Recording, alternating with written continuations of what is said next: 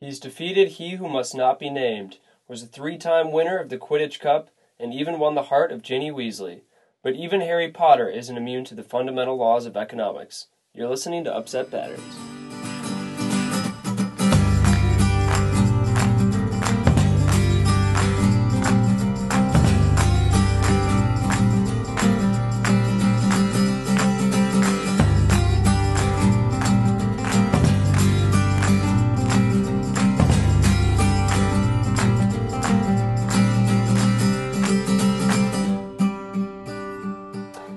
Most of our podcast episodes fit into one of two camps, either explaining complex and relevant topics like Obamacare or a carbon tax, or finding economics in places that most wouldn't think to look.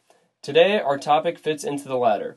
Our special guest is Marta Podemska-Mikluk of Beloit College, here to talk to us about the economics of Harry Potter. Marta, thank you for coming on the program. Thank you for having me. Now, when I think of witches and wizards and the world of Harry Potter, I think they can do whatever they want. They have no limits or boundaries, and most textbooks present economics, the fundamental problem of economics, as scarcity. In a paper you published, you said that actually in the world of Harry Potter, these witches and wizards also have to follow the laws of scarcity. Can you provide examples of that? Sure. So I think that's one of the most interesting things about the Harry Potter series is that actually Rowling placed her characters in the world that obeys scarcity. So the wizards of the Harry Potter, they still have to face the same scarcity as the muggles, and the muggles are the non-magical folks. So basically, just as the rest of us, wizards need to decide how to make the best use of the limited resources that they have available. And of course, this is not to say that being a wizard doesn't come with certain advantages. Of course, wizards can change properties of objects, they can move objects effortlessly, they can even turn one object into another, but they do all of that still within the scarcity. So, for example, I think that one of the most intuitive illustrations of this is in the scene or in the chapter when Harry, just before his 4th year at Hogwarts, is shopping for school supplies. And what catches his eyes is this broom. He has a very fast flying broom that would allow Harry to be an even better player in the Quidditch game. And he really wants that broom. But he reasons with himself and he deliberates and he spends hours staring at it. And eventually he decides that it's basically not worth giving up all that gold that he has inherited from his parents to get that broom. I think that reasoning that he goes through and makes that decision not to buy the broom is a very clear illustration of the fact that wizards, just like the rest of us, have to deal with scarcity. So, of course, we muggles can't jump on a broom and fly, which witches and wizards can do, but nonetheless, they still need to get the broom, which is a scarce object in itself. Exactly. What are Gamp's laws of elemental transfiguration, and how do they apply to economics? All right, so the Gamp's law is actually the underlying principle and the reason for why that explains why there is scarcity in the magical world. Even though we see this law being obeyed throughout the books, we only learn about it in the final book. And it's from the conversation that takes place between Ron and Hermione when they are searching for Horcruxes. So this is their final year at Hogwarts, but they are not at Hogwarts. Instead, they are on this great mission to defeat Voldemort. They're exhausted, tired, hungry, and because of this frustration and exhaustion, Ron complains to Hermione and says that she should use magic to create food for them. Big mistake, no, because not only he's whiny, but he also quickly follows saying that, my mom can do it, why can't you? And no girl likes being compared to the guy's mother, of course, so Hermione snaps back and she says, if you knew better, you would know that because of the Gamp's law of transfiguration, you really can't create food out of thin air. So basically, you can make food you can create more food if you have if you already have some, or you can transform it, and the magic helps you create dishes in a faster way, I guess, but you cannot make it out of thin air. So basically, this Gauss law of elemental transfiguration is the reason why they just can't deal with hunger by creating. That sort of property reminds me a lot of, you can make a connection to technology because, for example, an iPhone, you have a lot of these materials that have, of course, been on the earth for so long, but only recently have we put the materials together in a way that serves the functionality that an iPhone does. Can magic be seen as a form of technology where you're taking a certain form of matter and adding value to it? I think so, and actually that's how I explain technology to my students, is to tell them, technology and technological innovation, that's for us what magic does for the wizards. So basically, we still have scarcity, but because of technology or magic, we can deal with it more effectively. So we are able basically to use the same resources and create a better life. In the books, I think this point is often emphasized by Arthur Weasley, who is a wizard, but he's so fascinated with us, with muggles, and he admires how we can use magic and how without magic we can still create very interesting ways of overcoming the difficulties that scarcity presents. So, for example, he admires things like cars and airplanes, but also very everyday items like duct tape. He has no need for any of that because he uses spells. So if we think of magic changing the value of a good, another way that we can improve capital efficiency in the Muggle world, we can improve the effective value of an iPod or iPhone, but we can also improve the productivity of a human, increasing human capital. Can you think of magic in those terms? Yes, I think that magic or obtaining the ability to control magic is very similar to building up human capital. This ability to cast spells is not innate, but it must be learned. You need to be born a wizard, but the magical talents are of no use without the proper schooling and training. So while some wizards will be more talented than others, all of them need to learn to control their magical skills. And then the more you study, the better you become. So the talent is only like this initial capital, but then it's up to you and the effort that you put in order to increase its value. Of course, the most memorable line, I think, for a lot of people, or at least for me, is in that first movie when Hermione says it's not Wingardium Leviosa, it's Wingardium Leviosa, and that shows that even though those spells are there, and if you have all the materials, you've got to say it the right way or else it won't work. Exactly. That's a great point. In the witch and wizard world, they have this mass economy, obviously with the banking system, Gringotts, and a lot of parallels to our Muggle economy. I'd like to know your take on the wizard world's use of elves, because they sort of seem like this form of slave labor, and even though they have all this magic available to them to, move objects and just radically transform things to increase their value, they still have house elves. How can you sort of explain that in economic terms? So I think slavery or the house slaves in the case of the magical world are a very fascinating issue for an economist, because slavery doesn't really make sense from the economic perspective. Slavery is not an efficient use of labor, because a slave worker is never going to be as productive as a free worker. Yes? So it's a puzzle. If economics tells us all about the incentives, that the incentives matter. So if we know that, then we see slavery, it should puzzle us, because the incentives in slavery are not conducive to. If you look at this relationship between the house slaves, house elves, and the wizards, it's definitely one of dominance and control. And as an economist, I immediately think about why wouldn't they hire the house slaves? Why do they have this ongoing relationship that is very detrimental to productivity? And I think the reason and this is my interpretation of the books, is that basically there is the codification of races. So the Ministry of Magic has all these rules, and it forbids non-human creatures from owning a wand. So only humans who are wizards can have a wand. But if you are, for example, a werewolf, or if you are a giant or a half giant, or if you are an elf, you are not allowed to have a wand. So that basically means that there are two groups of citizens. There's the wizards with wands, and there are the second-class citizens.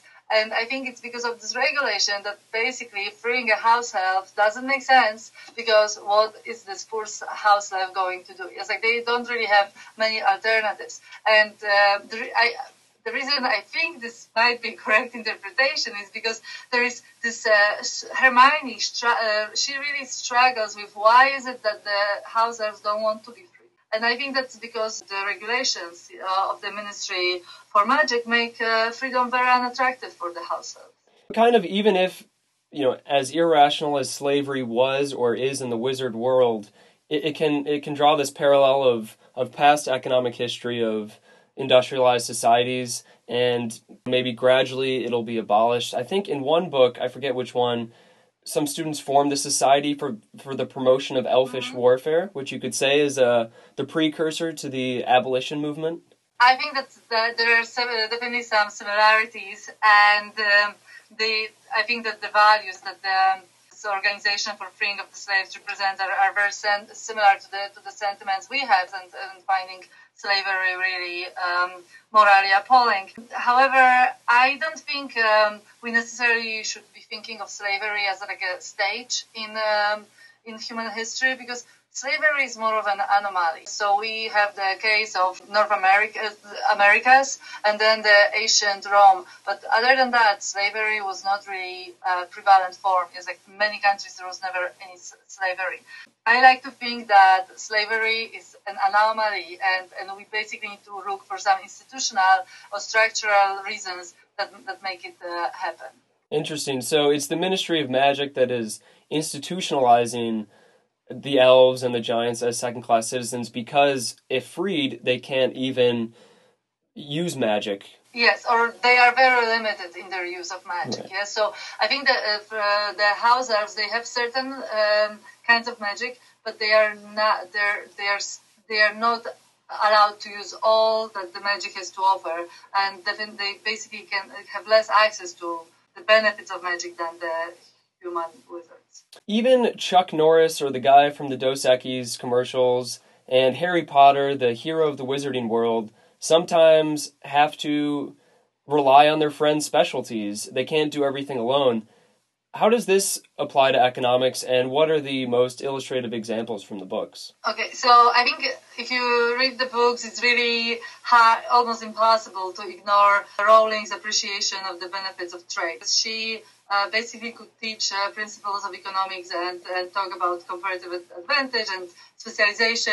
And I think that the friendship between Ron, Hermione, and Harry, and how they overcome all the obstacles and how they fight Voldemort, basically illustrates that you can achieve much more if you cooperate. So Ron, basically Harry is this broomstick flyer. Ron is known for his strategic abilities, and then there is Hermione, who is basically her specialization is academic knowledge, and logic is extremely logical. So Harry relies on his friends in order to fight Voldemort. He basically, most of the things that he does, he couldn't achieve, and he says so repeatedly throughout the books that he couldn't achieve those things without his friends. And I think that the benefits of voluntary exchange and the cooperation between the three are even clearer when we compare the successes of Harry, Ron, and Hermione to Malfoy's solitary attempts at killing Dumbledore. So Malfoy repeatedly fails to kill Dumbledore as he launches this mission and then repeatedly fails. Maybe that's because his goal was just not very appealing, but Ron and Hermione and Harry, most of the time when they set to do something, they figure out the way to achieve it. And they do so basically by helping one another and using their own independent sense of skills. So when F.A. Hayek said if we embrace central planning and reject trade, we'll be on a road to serfdom, could you also say that we'd be on a road to become Lucius Malfoy? Yes, I would agree with that. That's a fair assessment. We've seen all these illustrations of how economic principles are present in Harry Potter and how they do still have to follow the laws of economics, but are there examples where the characters are not bound by scarcity? I don't think there are examples of that. However, there are some examples of the characters just failing to apply economic principles. For example, and I think we all do that sometimes. So, for example, we go to a movie theater, we hate the movie, but we don't leave because we paid for the tickets, forgetting about the sunk cost. Or we take on a task that is new to us, and in the retrospect, it turns out that we just should have paid someone else to do that. And so I think that that happens to us. And one of the examples in the book is Hermione's time turner, where she basically uses a time turner in order to take multiple classes, and because she just loves to study, so she takes double the amount of classes that everyone else is taking at the time, and she uses time travel to basically be able to take all those courses because some of them are offered at the same time. So basically, she fails to realize that that the law of diminishing returns also applies to her beloved studies. Yes, she fails to understand that there can be too much of a good thing, something that even though that basically the additional course is not really going to make her that much better off, especially since she ends up being exhausted. In that example, even if she is irrational and sort of experiences and acknowledges the law of diminishing returns eventually, it seems like the idea of using the time turner and creating more than 24 hours in a day gets rid of that constraint that, seems apparent really in the Muggle world. No matter how efficient we get in the Muggle world, we're always going to have 24 hours in the day, or as far as my realm of understanding of quantum physics. So it's just the existence of her ability to do it, sort of a refutation of scarcity? I guess it's an attempt to do so, but in the end, I guess it turns out to be a failed attempt because her energy, I guess, is fixed. So basically, she only has enough energy for a 12-hour day. She doesn't have enough energy for 2 12-hour days in a row. Yeah, so I think that's why. So I guess I would say it's an attempt at using technology to escape scarcity, but it just doesn't turn out to be a success for Hermione. There's a distinct separation between the wizarding world and the Muggle world. Obviously, some Muggles know of the existence of the wizarding world, and Hermione, I believe her parents were both Muggles, so there is a cross there. But you mentioned earlier how Ron Weasley's dad is very impressed by a lot of Muggle transportation and technology. Do you think the wizarding world could benefit from conducting more trade with the Muggle world? That's a great question. I think that, economics tells us that voluntary exchange is always mutually beneficial. And we do see the wizards frequently buying Muggle services and products. For example, as you said, public transportation. But we don't, unfortunately, see much in terms of Muggles buying wizarding products. And I think that's too bad, because I, for one, would be very interested in maybe buying some liquid lac or the flying broom or the self-cleaning dishes. I think that the way Rowling kind of escapes this world where